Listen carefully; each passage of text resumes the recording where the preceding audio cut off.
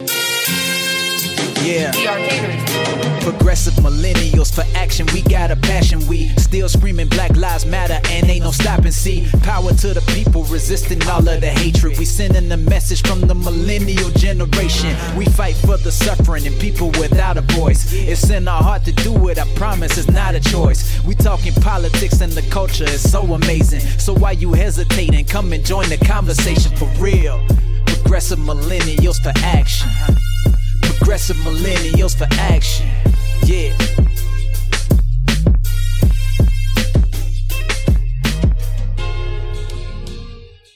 What's up? What's up? What's up? What's up to all of our listeners?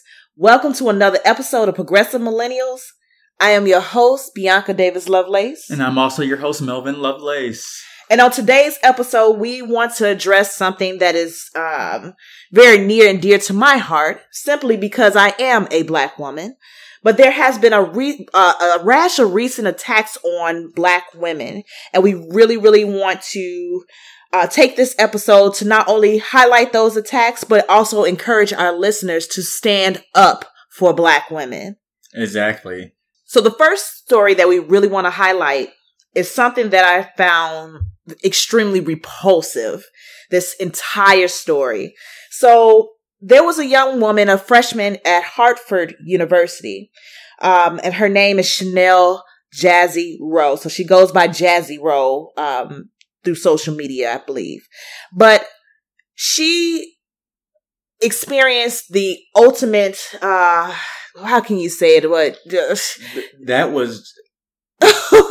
It's speechless what she went through. Yeah, literally. You can't just say it's pranks because that's way beyond pranks, and you can't say it's hazing because hazing is a part of an initiation to something. So that's a crime. It's criminal what she did. So I don't really know what to call that. So to give you a little backstory, and this story comes from Heavy.com. Her roommate, she shared a room at Hartford University with a young woman named Brianna Brochu. And so Brianna Brochu, of course, is no longer a student at Hartford. And this is because Brochu said on social media, she literally was dumb enough to admit to her crimes. She said that she successfully driven away her Jamaican Barbie roommate. Jazzy Rowe, the roommate that she shared a room with at Hartford. And Jazzy on Monday said, "My new building when I'm approached by my old neighbor and two RAs. My old neighbor tells me, 'Oh, Chanel, I sent you something on the phone. You need to look at it. It's super important.' Me not knowing what's going on, my hands full, I couldn't look at my phone. So she shows me on her phone herself. Apparently, this girl posted on her Instagram that something like, I wasn't friends with her on Instagram, so other people on campus are seeing all this stuff that she's publicly posting, okay? So she posted what she's been doing ever since I moved in. And now I'm going to read you exactly, like, here's the paragraph. The only stuff I have is what was sent to me. I don't have everything she's been posting or, you know, all the videos that she posted to me, because she would post videos of me eating, saying, oh, if only she knew where her utensils been or whatever the case may be. But I'm going to read you what I was sent, what she posted 5 minutes before I left my room when I told her I was moving out. So here's a screenshot. It's a paragraph, and I'm going to read it to you. Finally did it. Your girl got rid of her roommate. After 1.5 months of spitting in her coconut oil, putting moldy clam dip in her lotions, rubbing used tampons on her backpack, putting her toothbrush places where the sun doesn't shine, and so much more, I can finally say goodbye to Jamaican Barbie. So this is the paragraph, right? She posts that on her Instagram. Then she starts posting pictures of what she's been doing to me, right? So she posts pictures of my Steve Madden backpack. I don't know if you can see the little spots, but it's tampon blood stains, right? Tampon blood stains, okay? So she has her period blood stains on my bag. I don't have the bag on me because public safety removed it because they said it was a health hazard. Let me give you a little bit of course, as you just heard the clip, a little backstory period with this. She highlighted in the clip the fact that the university wanted her initially to be quiet, to not say anything. Exactly. It wasn't until she decided to speak out of what exactly this, I'm trying my best not to go there, but because this person is less than human to me. What this disgusting pig, and I'm going to call her what she is, a disgusting pig, did to this young woman. The university, I think the university made her basically wanted her not to say anything because they didn't want to hurt their reputation. That reputation adds up to money, which is terrible. I hate the fact that our education system, especially the higher ed, is so tied to money that these people will put making money over the lives of their students, which is paying you. And not just that case, but many other cases, rape cases, all types of cases that go on campuses that these administrators don't say nothing about it. They sweep it under the rug. Exactly. And just want the kids just to get over it. Exactly. Like, what kind of stuff is that? This young woman was literally poisoned. Yes. I mean, she was poisoned. She was poisoned. She had bacteria in her throat because of this nasty, repulsive pig that did these heinous acts. She knew she was going to get sick. Anyone that do these foul things. Exactly. So she put moldy clam dip in her lotion, coconut oil. And her coconut oil, which is expensive, like she was saying. Yeah. And then she's putting that on her face. Yes. And then getting her toothbrush and putting it where the sun don't shine. Exactly. Like, if you think someone's not going to get sick by that, yes, you need to go back to like kindergarten. That's feces. That's gross. And then on top of that, this young lady was also she rubbed her bloody tampon on the back of her purse. Who does that? That's someone that's extremely jealous. Extremely jealous of black women. Yeah, let's call it what it is. Because she called her Jamaican Barbie. Yeah. So she's playing off the race by calling her Jamaican, and because she probably don't even know if she's Jamaican or not. Right. And she's calling her Barbie because she's acknowledging that the girl's pretty. Yes. So exactly. That's so much jealousy and hatred. Yes. And that's why it's a hate crime. And not only that, what Jazzy said was that she knew that her roommate was cold and cruel. Cold and rude, rather. Not cold and cruel, but cold and rude. So I guess it must have been an exchange throughout her time there for that month and a half where the girl was probably barely speaking to her, really was extremely distant. So it wasn't a situation where they were getting into it, It was a situation where, you literally hate someone because of the color of their skin. She just probably doesn't want a black roommate. Didn't want a black roommate. And was going to do whatever it had to take. And this is another thing, just from my perspective. So I'm a Marine Corps vet, and we room with all types of people. There's all types of people in the Marine Corps. You got some of the people, you got everyday middle class people in the Marine Corps from all races. You got your skinheads in the Marine Corps from all races. And I'm getting somewhere with this. You got all people that's affiliated with all types of gangs in the Marine Corps, and not just the Marine Corps, but all the branches of the U.S. military. So I myself roomed with someone that was on the skinhead side of things.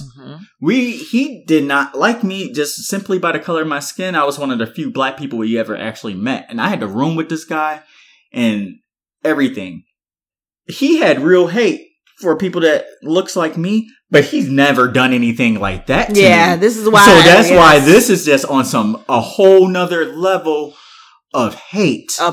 And disrespect. And this is on a whole another level of cowardice, period.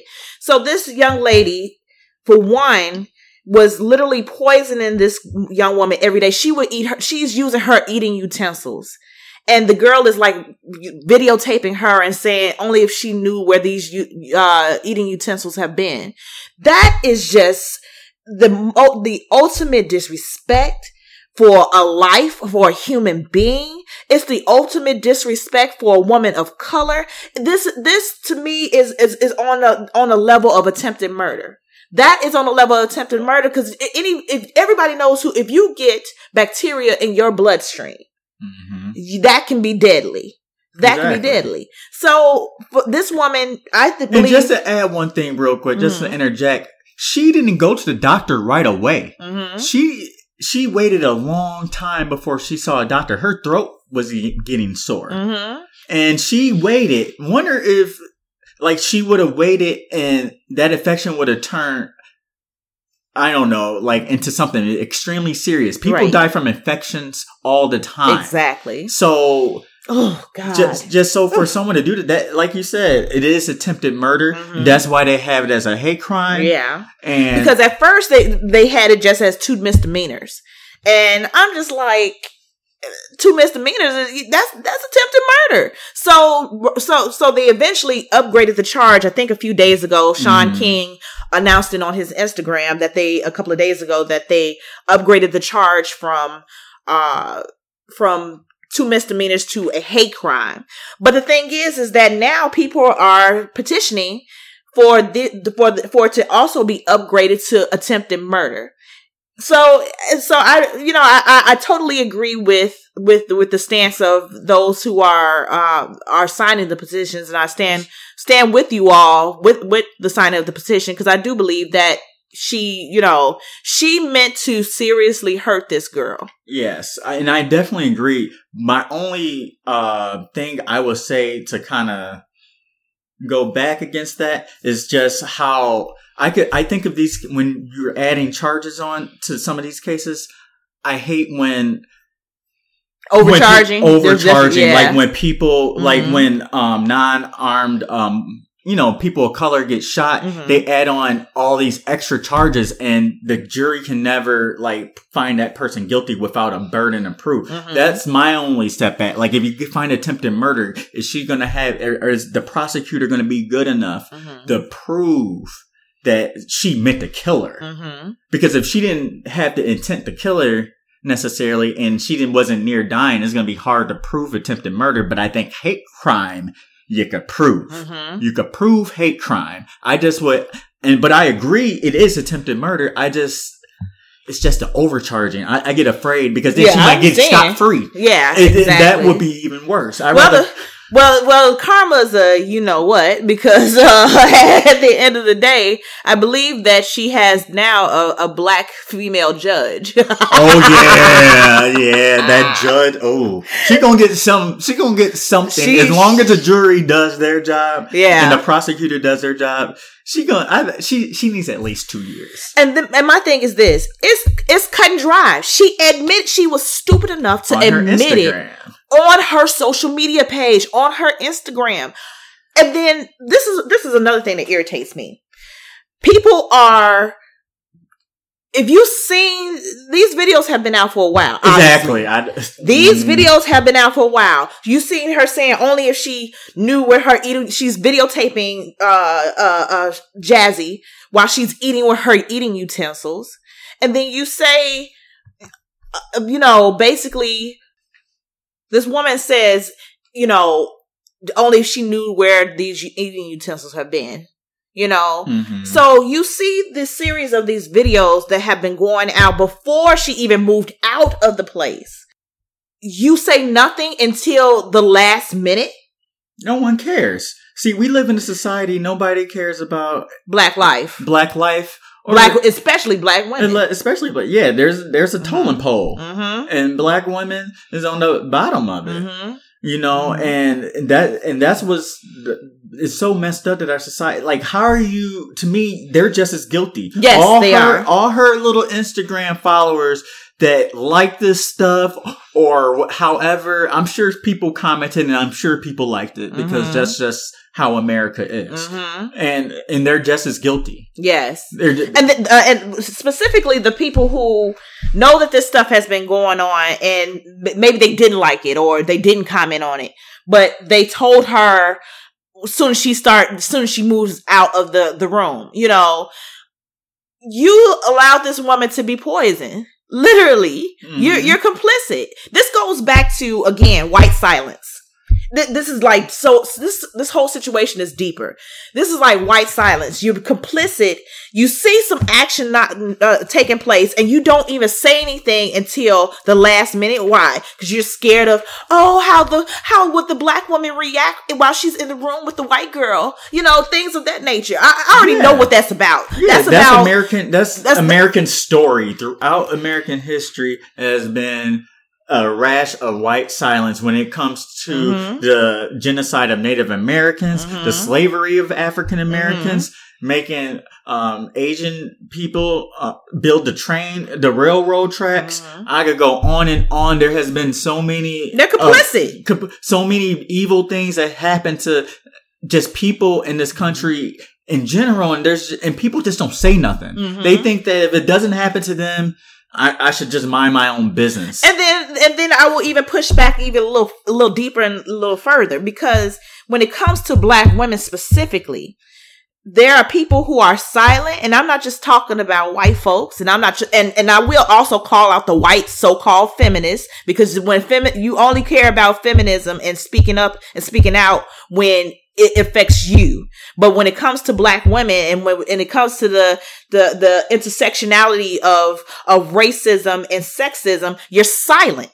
And so my thing is this, is that it's not just white women that's complicit. It's sometimes I got to call out my black men. Yeah, black men are very complicit when it comes to the things that happen to black women. So at the end of the day, we need to learn how to stand up and fight and hold one another accountable. Not only hold one another accountable, but also stand up for each other when things that of this nature happens, where you see the gross disrespect, where you see the discrimination, where you don't participate in it. A few weeks ago, I was extremely irritated by the Cam Newton situation, but that's another podcast for another day. And to see the black men on there who was complicit, even though I know the dynamics was a white woman, blah, blah, blah, blah, it was still sexism.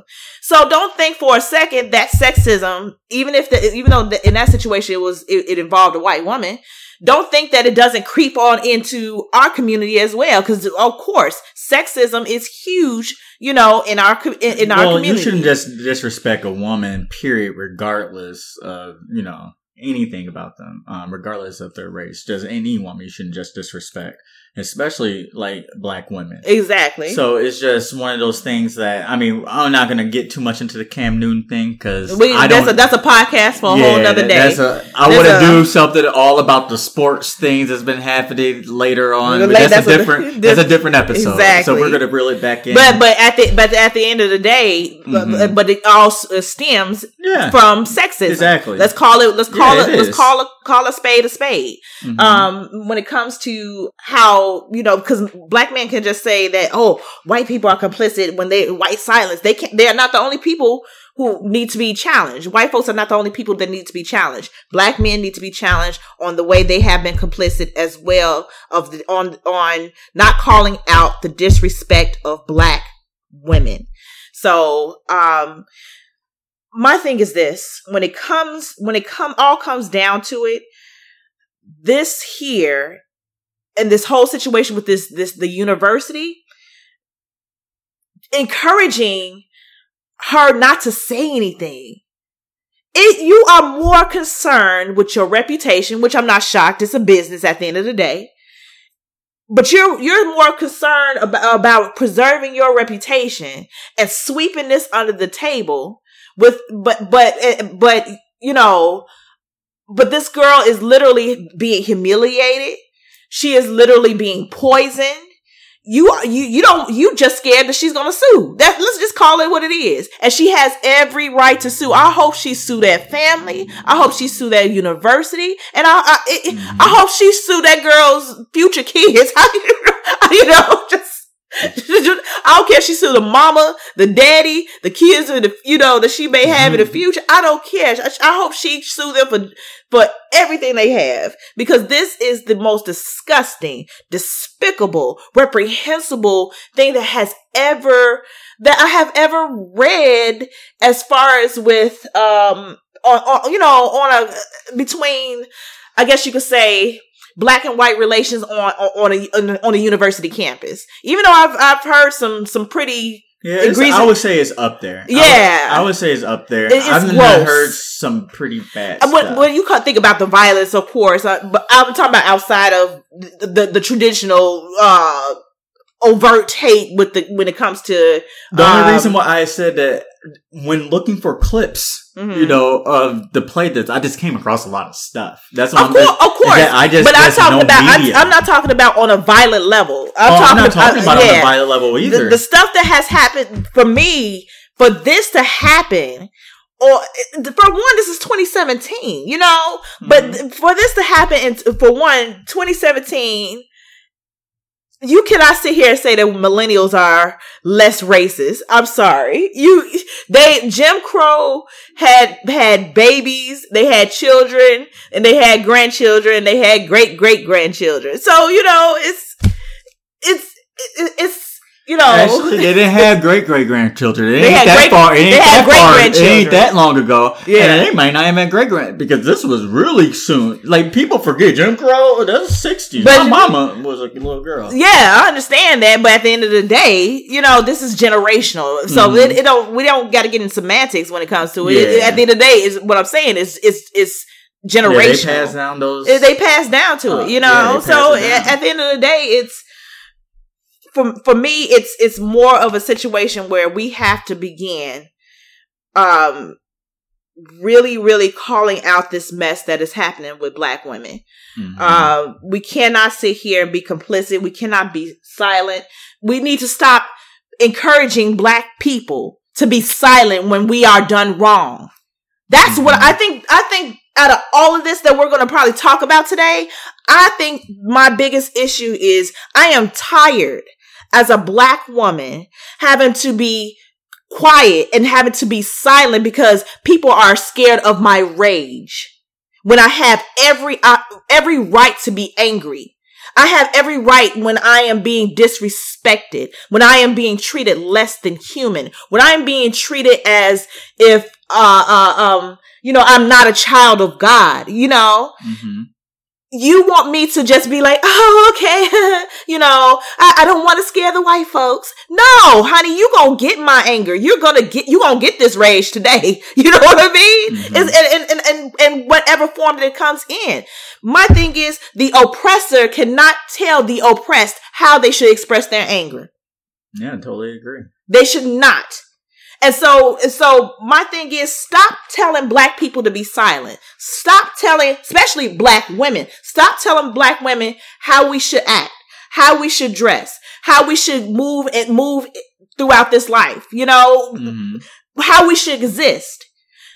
People have been telling us as Black people how we should act since we came on the shores of this messed up, jacked up country. So I'm just at this point tired of being silent and tired of people telling us that we need to be quiet and not to express our anger. And this is a perfect segue into our next story. Another woman that was basically told to shut up. So I'm going to start the story from the beginning, and I'm going to explain as much as I can for you to get the whole grasp of the story. So October 4th, 4 Green Beret soldiers were killed in Niger. Staff Sergeant Brian Black, Staff Sergeant Jeremiah Johnson, Staff Sergeant Dustin Wright, and Sergeant LaDavid Johnson. They were ambushed on a patrol in Niger. The weird thing about it, we don't really know too much information about it. Mm-hmm. And the president took 2 weeks to talk about it before we known about these soldiers' death. It was only 4 of them. Mm-hmm. Not saying only like that, but when I mean by only, I was like, you can't speak about 4 soldiers that died. Mm-hmm. Like, you can't say their names for 2 weeks. That's why I think something fishy is going on here. And not only that, the fact that they were ambushed, and then Sergeant LaDavid Johnson was left, and they didn't even find his body for 48 hours, for 2 days, literally. So from some of the research I found, it sounds like Sergeant LaDavid Johnson was a hero that day. The reason why he was away from the others is when they got ambushed, they were away from their vehicles.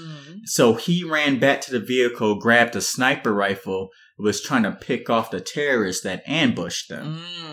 And then after he ran out of ammo on the sniper rifle, he got on the 50 cal, which is a big gun. For y'all don't know what the 50 cal is. The big gun that's an automatic weapon that the bullets are humongous. And he got on that until they ran out. And this was coming from a survivor of this ambush. So it was 4 people that died, but there were survivors. A majority of their squad survived. Oh, wow. And the reason why this is connected to silencing black women is Congresswoman Frederica Wilson of the one of the Miami districts in Florida. I think she's the 24th district. Yeah, 24th district of Florida. Yeah, the 24th district of Florida. She was the principal of LaDavid Johnson's uncle. And he was also in one of her boys mentoring program. So she has a very great connection with that family. Yep. They're close. Yes. So, and literally from generations. Generations. So close. So following when Maisha Johnson, LaDavid Johnson, pregnant wife.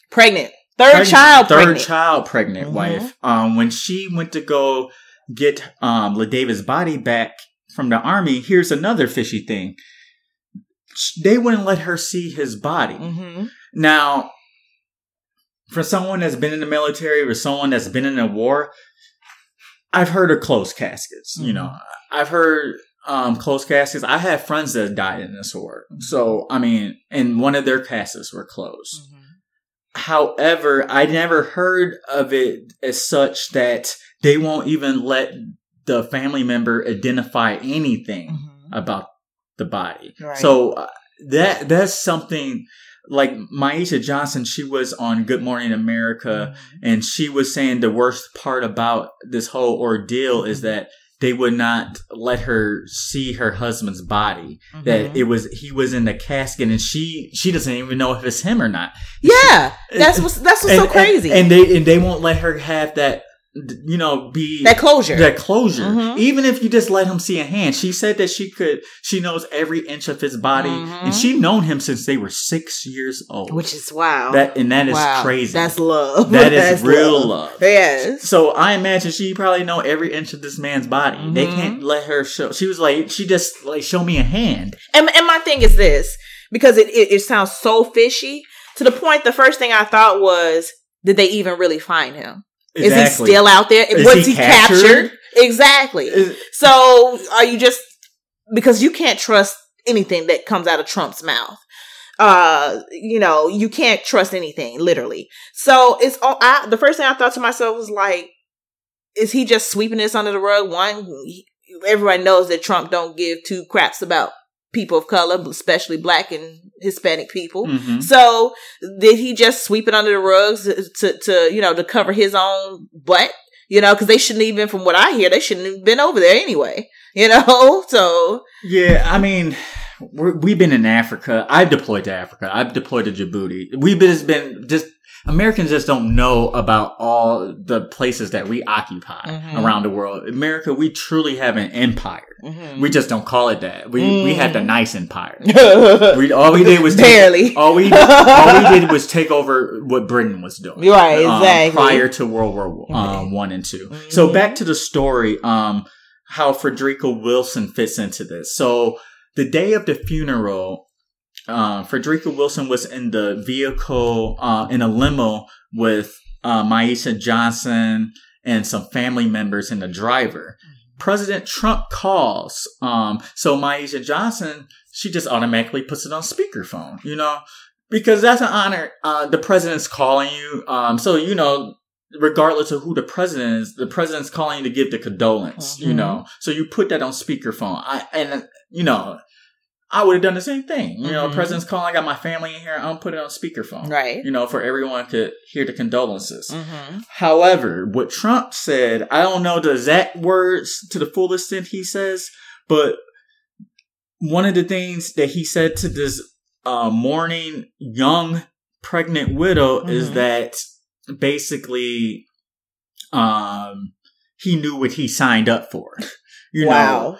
Wow. And then what makes it so, he told her, like, I know it hurts, but he knew what he signed up for. So you don't say that to a mourning pregnant widow that's young at that. Right. Or really, you shouldn't say that to really anybody, because that's the last thing they want to hear.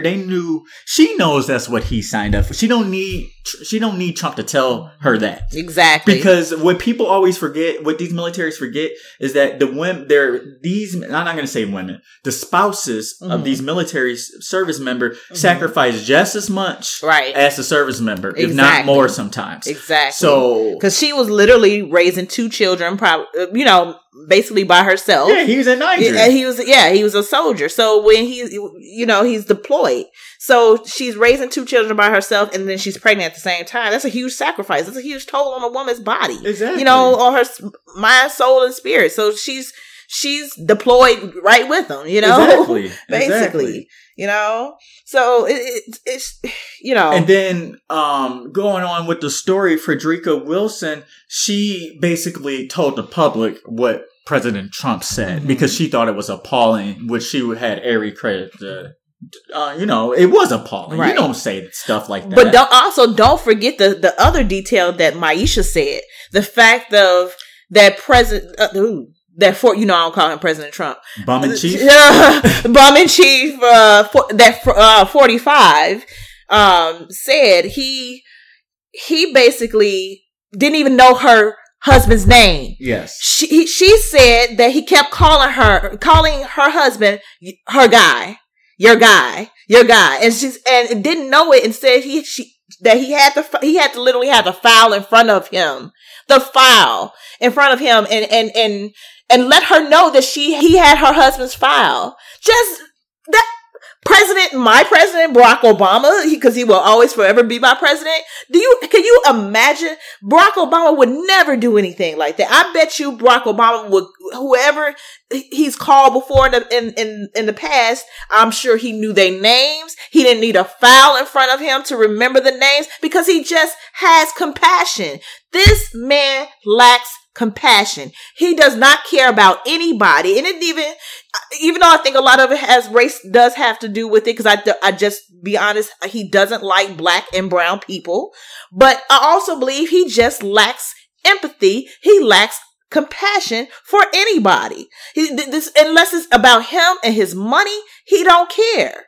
I wonder what it's like to even be in a household with this guy, growing up. What do you expect? It's crazy. What do you expect from a guy that, ran away from the draft during Vietnam 6 times? Right, exactly. I don't expect any, all I do is expect cowardice from him. Yes. That's some coward stuff. Yes. At least if you're I'm not saying that you're a coward for running away from the draft. That's not why I think he's a coward. He used his wealth to do it. Right. Muhammad Ali didn't want to go to the draft, but what did he do? He stood up. And he just faced the consequences. Right. And that was his true beliefs. He didn't want to go over there, and he didn't. Right. And he just suffered the consequences. And that what makes Muhammad Ali not a coward. Exactly. Going back to the story though, so Trump got Robert Kelly, which is his chief of staff. He's a Marine Corps general and also a Gold Star's parent. So that's why I give him a little slack. That's because because he was a general and he allowed his son go to war and his son died in war. So okay. So he has a little expertise on the subject. Yeah. However, the way he attacked Frederica Wilson and in the way he defended Trump, in a way that he should know that a president should not tell a mourning woman, right, a mourning pregnant widow, that her husband knew what he signed up for. Yeah. And then he tried to call Frederica Wilson a liar. He called her a liar. Called her a liar. It took the widow of Sergeant LaDavid Johnson, Maisha Johnson, to go on was the Good Morning America and say everything that Congresswoman Frederica Wilson said is true. Then, of course, so now you can't sit here and say that, Congresswoman was lying. What do you call her? Smoking barrel? He called her something. I can't remember. Oh, it's smoking barrel. She's full of smoking barrels. Yeah, barrels. Whatever the heck he said. Exactly. And so you sit up here calling this black woman a liar. Of course. Believing trying to believe Trump, somebody who has a history of lying, who continues to say, egregious things and then lie and said that he didn't say it or didn't do it, So again, not believing black women when black women saying this is happening, this is what's going on with me. Exactly. And then to move even further along in the story, Donald, or whatever, 45, he responds to Maisha Johnson interview on Good Morning America, basically saying he didn't straight up call her a liar, but basically called her a liar. He said no. He said that he had a very respectful conversation with Maisha Johnson throughout their phone call, even though Maisha Johnson said that his phone call made her feel worse. Yes. So, as of a commander-in-chief, not president, but the commander-in-chief, the military component, because, that's a little bit of my realm. The military component is this. When you have a grieving widow, he should understand there's little you could say to make her feel better. And if you make her feel worse, acknowledge that. Yes. Don't just go and say, "Oh, you shouldn't feel that way." Don't tell her how she should feel. And don't try to make it seem like what she's saying is lying. So for him to do that to Maisha Johnson is appalling. And it go again, a deeper situation. It's a lack of empathy for black life. Yes. It's a lack of empathy for black people. It's a lack of empathy for black women. Because if you have to dehumanize somebody first in order to treat them, in a less than human manner. And so he does not see us as human. He does not see us as worthy of empathy and sympathy and compassion. He does not see us as people who are worthy of some kind of respect and honor. So, that's all it boils down to is that we can just take any amount of pain. This has been since, for centuries. We can take all the pain in the world. We can take all the abuse in the world but don't hold us accountable for the ways in which we have attributed to the abuse. Exactly. Don't you dare hold us accountable, even though this is centuries upon centuries of abuse in this country. So all of this is like basically a ongoing cycle. He's just perpetuating white male, white straight male at that, privilege. At the end of the day, privilege is people. I'd rather people believe me, the white straight man, than to believe that these two black women who are saying this is happening to me. Because there are going to be people like the chief of staff Kelly, who of course believed the white straight male before he believed the two black women that said that it's happened. Then when he finds out that this has happened and Maisha Johnson says, look, everything that Congresswoman Frederica Wilson said was correct. The chief of staff Kelly still said he would not apologize. Yeah. Interesting. Look who he works for. Exactly. Right. Exactly. Look who he works for. Exactly. And I bet you if it was up to Chief of Staff Robert Kelly, he probably wouldn't ever went after Frederica Wilson. Not at all. Trump made him. Right. And that doesn't exonerate Robert. Yeah, because he's just as guilty. Yeah, he's just as guilty. Because you could quit. Right. There's a lot of things you could do. Again, white folks being complicit when racist, sexist, homophobic, every isms that you can possibly think of that not only affects, people of color as a whole, but specifically black people. Anything that affects black people, there is a lack of compassion. Lack of compassion and being complicit in that whole system. Mm-hmm. Now, the stories I haven't over yet. So there's more to this still. Crazy. So I'm about to play you a clip of Bill Handel. He's a conservative talk show radio host. And listen to what he says about Frederica Wilson. So just listen. Was a Democratic congresswoman, by the way, the same congresswoman who didn't refuse to attend Trump's inauguration. No. She overheard that conversation and she got, this is great. I will score political points by going on MSNBC and becoming somebody. That bill is disgusting. It's totally disgusting.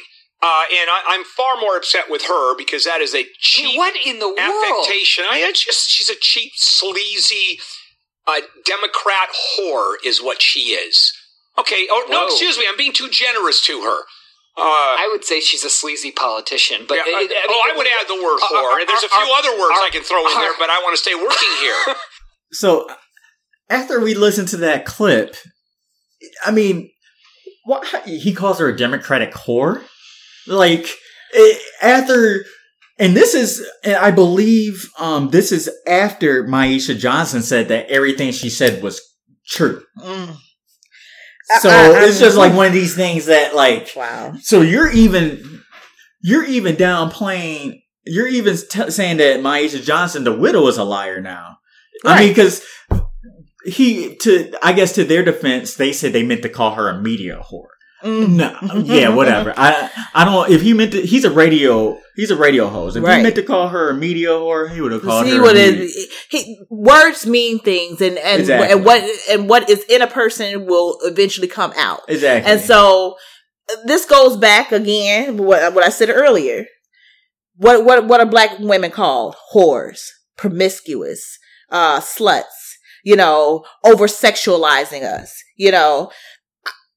We're again dehumanizing, not and reducing us down to our sexuality, reducing us down to a name that would be considered slut shaming. Mm-hmm. So this for me was so appalling to find another black woman being publicly disrespected, and this by is the highest office. By the highest office. So my thing is, I'm sure she's been in Congress for a while. I'm sure she's been attacked because her reputation in Congress is a no punt, no hold bar type of woman. Right. So I'm sure she's been in plenty of confrontation. But for the commander and chief president of the United States to get his lackeys to do this, that is appalling. Exactly. I mean, I can't stand Bush. He had so much more class than Trump. Just so much. See, he at least knew how to act. Right. He wasn't the smartest. He wasn't the smartest. Even though he was extremely problematic too, but he at least knew how to. He looks like a cupcake compared to Trump. Yeah. A cupcake. He at least knew how to act and treat people, which is a shame that he said that. Yeah, like I never thought I would be like complimenting him. Right, exactly. Because I thought he was the worst president we'll ever have. But this one takes the cake. He's not even done yet. But then this goes back because there's also a Huffington Post article that says in Black Voices that says from Me Too to Who Me, Where are white women allies when a black woman is called a whore? I thought this was extremely, interesting. We're Senator Feinstein. Or Nancy Pelosi. Where y'all at? Just period. All these white women talking about, feminism. We got to fight against misogyny. But then when something happens of this nature, of a black woman being called a whore, where are the white feminists? They're crickets, silent. But they want us to participate in Me Too, and they're quick to, because it directly affects them. But the second something happens to a black woman, they are quiet, they're silent. And this is why a lot of black women don't subscribe to white feminism. For me, I personally consider myself a womanist. I will never,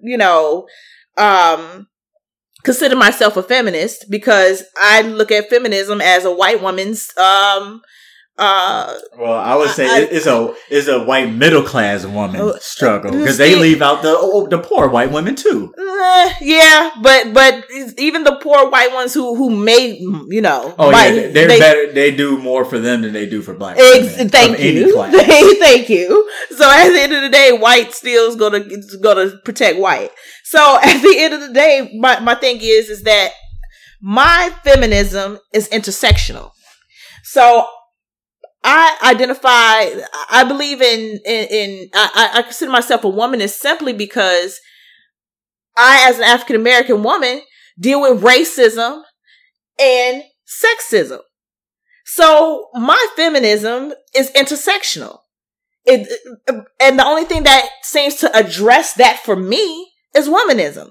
So I literally reject feminism because white women's definition of feminism doesn't include me. It doesn't include my black and brown and Asian sisters who have to deal with racism. Mm-hmm. So I'm really extremely irritated with these so-called white women allies who, when things happen to black women, where are they? How many of them spoke up for Maisha Johnson? How many spoke up for Maisha Johnson? Sure. How many started a hashtag in support of Frederica Wilson? How many started a hashtag they and they even hijacked the Me Too hashtag. That was started by a black woman. Mm-hmm. You hijack our movements, but don't include us. That's my thing. How you gonna hijack people's movements, and you have been hijacking people's movements for years? Everybody hijack our movement. Everybody. I didn't even go there. I didn't even go get into that. I'm just saying. But then don't include us. That's how you go. That's a whole other subject. Another subject for how you again intersectionality. How you gonna hijack our movements and then you do not include black folks? I'm not even gonna go on that rant. Exactly. That's another subject for another podcast. Exactly, and that leads us to our last story about Tamika Mallory. So this brings us to our next story. And according to the Huffington Post Black Voices section, Tamika Mallory, who's an activist with the Women's March movement, was the victim of white male aggression. She was unfairly kicked off an American Airlines flight over a seating dispute. According to the activist, she spoke with a gate agent who was nasty and disrespectful about an issue with her seat assignment. During the exchange, Mallory said the pilot of the flight came over to scold her publicly scold her behavior and told her that she was going to get a one-way ticket off this plane. After Mallory eventually boarded the flight, she said the pilot made an announcement asking her to come to the front of the plane. He then allegedly pointed towards her and said, "Her, off." It definitely was white male aggression. I was singled out. I was disrespected and he was trying to intimidate me. It definitely was white male aggression. I was singled out, I was disrespected, and he was trying to intimidate me. Mallory told the New York Daily News. I was discriminated against. No one on the flight crew gave Mallory an explanation for why she was removed from the flight, despite her asking numerous times.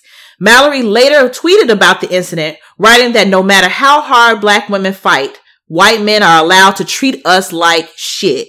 This is the exact words that she put. She also said, the only reason this pilot got involved was to assert his white male power over who he thought was just some uppity black girl. That's it. American Airlines has since issued a statement addressing Mallory's treatment. Our team does not tolerate discrimination of any kind, a representative of the airlines, American Airlines said. We take these allegations seriously, and we are in the process of reaching out to our colleagues in Miami, as well as Ms. Mallory, to obtain additional information on what transpired during the boarding process. This is another example of white people doing the most. That's what I call it. The absolute most. Because the situation sounded like it was already settled. Right. Like she had her little dispute with the flight attendant because they switched her seat. Mm-hmm. You know, I probably would have got mad they switched the seat that I paid for too. Mm-hmm. You know, but it seemed like it was over. She goes to her seat because if it wasn't over between her and the flight attendant just wouldn't let her on that plane. Exactly. So it was over already. Mm-hmm. So she goes to her seat and she was with somebody else at the time. Yeah, a black man. I can't remember his exact name, but it was he's one of her colleagues that another fellow activist. Mm-hmm. But they also kicked him off, and he had nothing to do with it. Guilty by association. I'm just like, are you serious right now? It's just like, did you really just like not only kick her off, but you kicked him off as well when he didn't even have an exchange, you know? So it goes back to white people doing the most, wanting to show you, look how big and powerful I am, and I have the privilege and the power and the jurisdiction and the authority to kick you off of this flight, to kick you off of this, you know, I have the power to do that. And the crazy thing about this, to me, is not within the story itself. Is when I was researching this a little bit, just finding the clips of it. By me finding the clips of it, I didn't use Mallory's name at first. Mm-hmm. I thought I could just type in, you know, activists get kicked off American Airlines. Mm-hmm. When I was searching, there is so many people of color that's been disrespected by so many airlines. Yes. Like, it was so many videos. Like, I was so shocked, like, that this happens regularly. Regularly. I mean, I don't know. I guess I just been living in a different world when it comes to flying on planes. I didn't know it happened like that, but it does. One of I remember not too long ago, maybe a year or two ago, Reverend Dr. William Barber, the pastor who's over the pastor Reverend who's over the Poor People's Campaign, and the Moral Monday movement. He was harassed on the airlines about a year or two ago. I remember that story that came out. So, and then the funny part about it, they be messing with the wrong people. Do you know the people that you sit up here harassing and you like, she literally, when she was coming off of the plane, she said, you don't know who you're messing with. I am the chairperson of the women's movement march. She said after she said that, then he wanted to say, let's talk. Cause he knew he messed up then.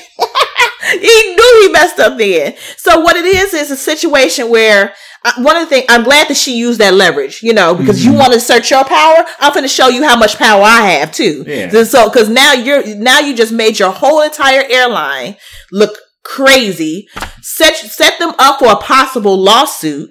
On top of that, people are like going on social media and telling people to boycott your airlines. So you're about to lose money, and you're about to lose money. That brings me up to another subject within the subject. Mm-hmm. Like, that's what I think that we need to start doing as like activists. Like, it's all cool to go marching. I mean, my wife and I, we do it all the time. Mm-hmm. We march, we protest, but boy, it's something about boycotting. Yes. It's something about hitting those pockets. Because, at the end of the day, the businesses are what runs everything. Exactly. And shoot, just look at our cabinets, our cabinet that the 45 picked out. Mm-hmm. All CEOs of some type of corporation or married to one or something. Right.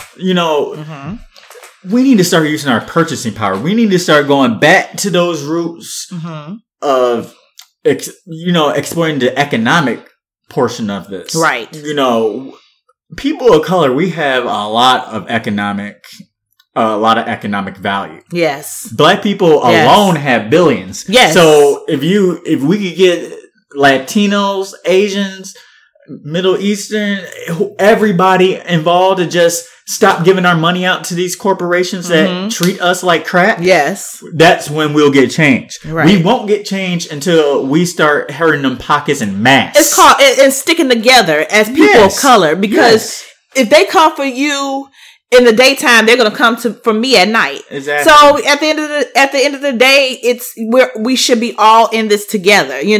Black women, black men, other black people, but people of color, and our white allies. Yeah, exactly. But a lot of them need to be vet too, because they're not going to be vet. And I say this simply because everybody who thinks they're ally, me, this from personal experience. Everybody who thinks they're ally really aren't an ally. I'm more talking about just when I mean our white allies. I'm not talking about like organization wise, just do the boycott. Just don't buy from these particular companies that, don't treat people of color, particularly women of color, particularly black women of color, fairly. Exactly. And with humane. It's not like people are asking for no special treatment. Right. People are just asking to be treated like human beings. Be treated like you want to be treated. Exactly. The golden rule that your religion revolves around. We're not even gonna get into religion. I know. I'm just saying, half of the same people that do all this crazy racist stuff is the same ones that tone the Bible. Hello. Usually. I'm not going to say all that. I'm not going to put everybody on the platter like that. Right. But a lot of these people that say these things, the black women, people of color, they also call themselves Christian. Right. But don't live by the golden rule. The most important one I don't know if it's the most important, but at least I would think is one of the most important rules in the Bible. Treat others like the way you want to be treated. Treat your neighbor good. Well, it goes to, as me as a, for those who are, our listeners, I am a ordained, pastor. I am an ordained minister in, a predominantly white, denomination. And I have experienced myself, racism and microaggressions. So the same people, and I have served, a majority white church before. And as a person who has served in these white institutions, I can definitely tell you that racism is real in the Christian church. I have experienced some of the worst type of mistreatment. And don't get me wrong, there is the black church itself has its issues, but I can definitely tell you that white people in white, churches, and you are serving as their black pastor, they're always going to try to put you in your place. They're always going to try to let you know exactly who really holds the power. They're always going to try to show you that as much as they think I want to engage diversity and I would love for us to have a multicultural church. But when you really go to those institutions, you'll see there are any black people at the table that's making decisions. There's no black people. There's no black people there, who has any power usually. So it's nothing more in those institutions. This is why I'm really leery about calling everybody an ally, because they are the same ones in those institutions, those Christian institutions that want to tell, I'm an ally. They think they're an ally, but they are engaging in white supremacy. Yeah, their actions don't show. Exactly. So at the end of the day, it's about our actions. It's about our actions. Our mouth could say whatever. I'm not saying that our mouths don't have consequences. Right. I'm not saying that. Mm-hmm. But I think our actions has even far more reaching consequences. Exactly. Like you could say to have the most potty mouth, say some problematic stuff, but if all your actions are very grand actions and all you do is help people, I might give you some leeway on a few things. But that's not what we're seeing, though. No, not we're in these seeing the institutions. opposite. We're seeing people having all these grandiose ideas verbally coming out their mouths and how inclusive they are. Right. But the actions don't show that. Right, exactly. You cannot be inclusive when you don't have people of color at the table. You can't be inclusive when you don't even listen to the voices, or you're dismissive of the voices of specifically black people and especially black women. When you're dismissive of the voices of black women, you cannot be inclusive if you do not have the most marginalized people at the table. So that means black people, that means queer people, that means people who come from who are people of color, people who are poor socioeconomics. So you cannot say you're inclusive. So I'm going to say this publicly: white churches, the ones who claim that they're so progressive, you guys need to wake up. You are not as progressive as you think that you are. And if you do not have people of color at the table making decisions, if your worship services are still center whiteness, if you still got a picture of white Jesus posted up in which is, if you really know the historical Jesus could not be white, but we're not even gonna go there. But if you still have a picture of white Jesus in your church, if you still, if majority of the people who are doing the physical labor at your churches look like Brad Pitt, right? Jesus look like Brad Pitt. Exactly. Or Russell Crowe. Mel Gibson. Right, exactly. If at the end of the day, the people who are doing the most physical work, labor, like maybe office things, they do in the office, or all the physical work are people of color, but then the people who are making all the decisions are white folks, then you are not as inclusive as you think that you are. So I am so tired of these white Christians thinking that, we should all be one. It's about unity. But then when you get in your religious institutions, you are engaging in white supremacy. You are exercising your white privilege. You are exercising your white power. And you have no problem with doing that. And I think, and I'm just going to be real honest with you, when I see that, I don't think Christ lives in those places. Boycott them too. Yeah, so back to the boycott. Let's go back to boycotting. Black folks, people of color, if you are in white churches, white institutions, and those white institutions don't have black people or people of color at the table making decisions, if those white people, if those white churches that you're attending will not even address in the pulpit on a regular basis the social justice issues that are going on in this world, boycott those churches. Don't put your money there. Don't put your time there, and don't put your talents there. Boycott those white institutions, because all they want is to have a couple of black faces there to say, look at me, look how diverse we are. Boy, makes me think, like, going back, just thinking about boycotting just in general. Like, so back in the 1950s when they were boycotting, I would say that maybe African Americans as a whole, I don't know if we owned as much wealth back then as a whole out of the slices of the pie as we might have now. So the reason why I'm bringing that up, boy, is like we have quite a bit of money amongst us.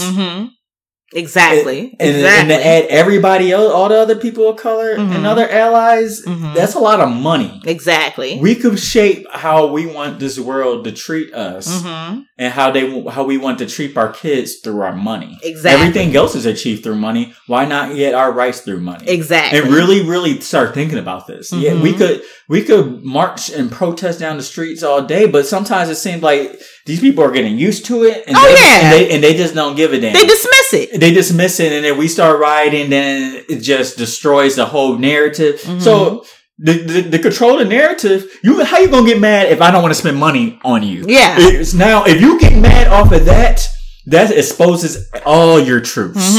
So so we start boycotting, and these companies are talking trash about our boycott because they're losing billions. Which we already started with the NFL. Right. Need to second Papa John's, and I'll explain that on another podcast. Oh, yes, Papa John's. With your little nasty pizzas. Yeah. I like that garlic sauce, but that's about it. And we don't even know that ain't real garlic. Right, exactly. Those are typical. Look, I'll go in there to spend 50 cents on the garlic sauce and buy somebody else's pizza. Yeah. But if you go there, Papa John's, get you and your little nasty pizza. But anyway, hold on, was it Plies? You know, the rapper Plies. He said he called it medicine sauce. That's what it tastes like. He said the reason why people ain't buying that pizza is because it tastes like medicine sauce. It's not good. It's not. Papa John's is okay. Papa John's, when I was in undergrad, we would get Papa John's because it was the cheap pizza. Yeah, exactly. And we was college student. It wasn't fire, it wasn't good. At the end of the day, it was just like it was something to fill us up when the cafeteria was closed after hours. And one of the few places that would deliver to us on campus. So so Papa John's, please, especially the CEO of Papa John's, honey, don't get too big for your britches, because you need to be humble, because that pizza's nasty. That's why people ain't buying your little nasty raggedy pizza and have your little stink face on the box. Right, exactly. But boycotting, we need to really, as activists, as people, really started taking that approach. Probably more so than a marching approach. Exactly. Because we have social media. The marches worked really well in the past because they didn't have social media. Right. So it was so in your face. Now, I can march on your phone. Right. As long as I'm friends with you. So... And we're so intertwined, but not at the same time. But anyway, boycotting, since we just have a lot of us we're just kind of better off a little bit financially, maybe not wealth wise, but we might, that's our spending habits in general. I would say that. We may have, I don't know if we have more wealth or not, from the past as, black folks, but our spending habits, we spend money. We need to control how we spend. Right. And I know it's going to hurt. It's going to suck. Like boycotting, because it's just like some of these companies that need to boycott is just like, how do you even go a day without like buying a product? So it's just like, like where we live in Seattle area, and it costs so much money for food here. It's just ridiculous. Yeah. So one of the cheapest places to go is Walmart, but they're one of the companies that need to be boycotted the most. Right, exactly. So, especially by the way they treat their employees. They treat their employees like crap. Exactly. And so at the end of the day, it boils down to us. You need to. We need to sacrifice, but we need to also boycott these institutions. These, when I say institutions, that means whether it's a company, a for-profit company, these organizations, these churches. Yep, not-for-profits. Yep, these religious institutions who claim they want black folks or people of color at the table, but they only want us for picture purposes. That's what I call it, for optics, just the way to say, "Ooh, look how diverse we are," so we can get your tithe money. Mm-hmm. So we need to boycott every aspect of these institutions that do not value us, who do not value people. And we people of color, period. So my thing is this, and don't get me wrong, we're going to have a couple of them, who are going to play the game. They always going to play the game. I'm not even going to go there, but we're going to have a couple of them that's going to play the game. They love the black culture, but don't like the people. Don't like the people. But then we also got the black folks who see this happening, and then they're going to be silent. You know what I mean? So or make money off of it. Make money off of it. There's a lot of. I'm not gonna say there's a lot, but there's some of those. There's some of us that are those. Yeah. That will sell each other out. That will sell each other out to make profit. To make profit. Or to gain some kind of position in life. Mm-hmm. And so and trust me, and I'm going to publicly say this too, black folks who do that, I don't rock with you either. So exactly, you just as bad. You just as bad. The oppressor. Yeah, you the oppressor. What was back in slavery? The overseer. You might as well be the overseer, boo boo. And so I'm not even gonna go there, but I'm gonna be nice because that's a podcast for a whole nother day, because I do have some people I probably would not naming. Now I ain't gonna put out names, but I'll probably talk about situations. But I ain't gonna go there. But there are people out here, who at the end of the day, we need to hold them accountable. We need to hold these places, these institutions accountable for the way they have systematically shut out black folks, specifically in this particular situations that we just got through talking about, the mistreatment of black women. And we have to at the end of the day, we have to stand for black women. That's the point of our podcast today, is to say, if you consider yourself somebody that is, who advocates for all people, who advocates for those who are the most marginalized, you cannot go through this life calling yourself an activist, an ally, without standing for those who are the most marginalized. And right now in this country, those who are most marginalized are black women. But don't even add the fact if they are black queer women on top of it, or black trans women, just period. So at the end of the day, the people who are most marginalized here are black women, it's always been like that. Always. Since country conception. So we need to learn how to stand for black women. I cannot even take you seriously as somebody who considers yourself an inclusive person, or somebody who considers yourself an activist, or somebody who considers yourself an ally if you go against black women. Your actions are going to speak louder than words. So I really want to stress that we need to stand for our black women and black girls as well, because we're still silent on the fact that black girls are going missing, mm-hmm. like thousands all over the country. But you barely see that on the major news networks, So we need to. I'm sure there's investigations, but I wonder how many investigations. Like, how seriously is this getting? They didn't even we ain't even gonna go into the Kenneka Jenkins story in Chicago, because they didn't even take that seriously. The mother came up there and was like, "Look, my daughter is missing," and they blew her off. They let her find this girl in the freezer, and then the pictures came out. And the pictures show that she had her clothes tousled, her hair was matted, but then you're saying that, she just froze to death. That looks like there was some other stuff going on. Mm-hmm. Pictures, this is why pictures are being leaked. Pictures are being leaked of that crime scene, let's call it what it is, that crime scene, simply because that family is not being heard. They've already, Rosemont Police in Chicago, because we're Melvin and I are Chicagoans, so we are passionate about Chicago issues as well. But, you know, the simple fact that they did not take this girl's case seriously and they did not listen to the mother, again, goes back to the disrespect, the dismissal of Black women and Black women's voices. So I am just, at this point in my life, I am so tired of us being treated as, you know, less than human. Exactly. From everyone. We get it from all directions. And so we need to learn how to stand for Black women.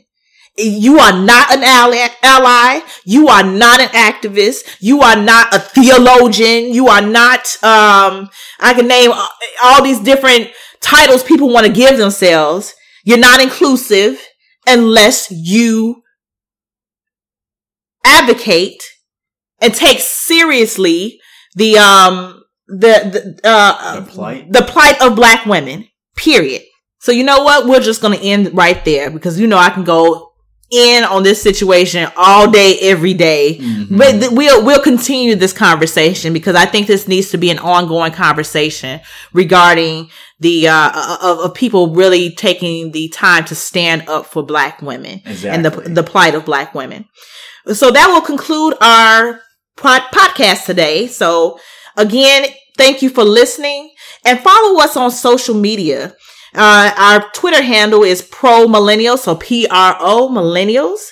And then also follow us on Facebook at Progressive Millennials for Action. And also, don't forget to subscribe to our podcast. Subscribe.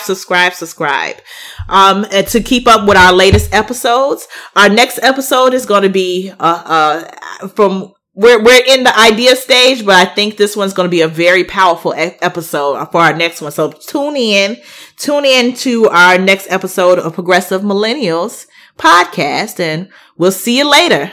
All right. Peace. Yeah. Progressive millennials for action, we got a passion. We still screaming Black Lives Matter and ain't no stopping. See, power to the people resisting all of the hatred. We sending a message from the millennial generation. We fight for the suffering and people without a voice. It's in our heart to do it, I promise it's not a choice. We talking politics and the culture is so amazing. So why you hesitating? Come and join the conversation for real. Progressive millennials for action. Progressive millennials for action. Yeah.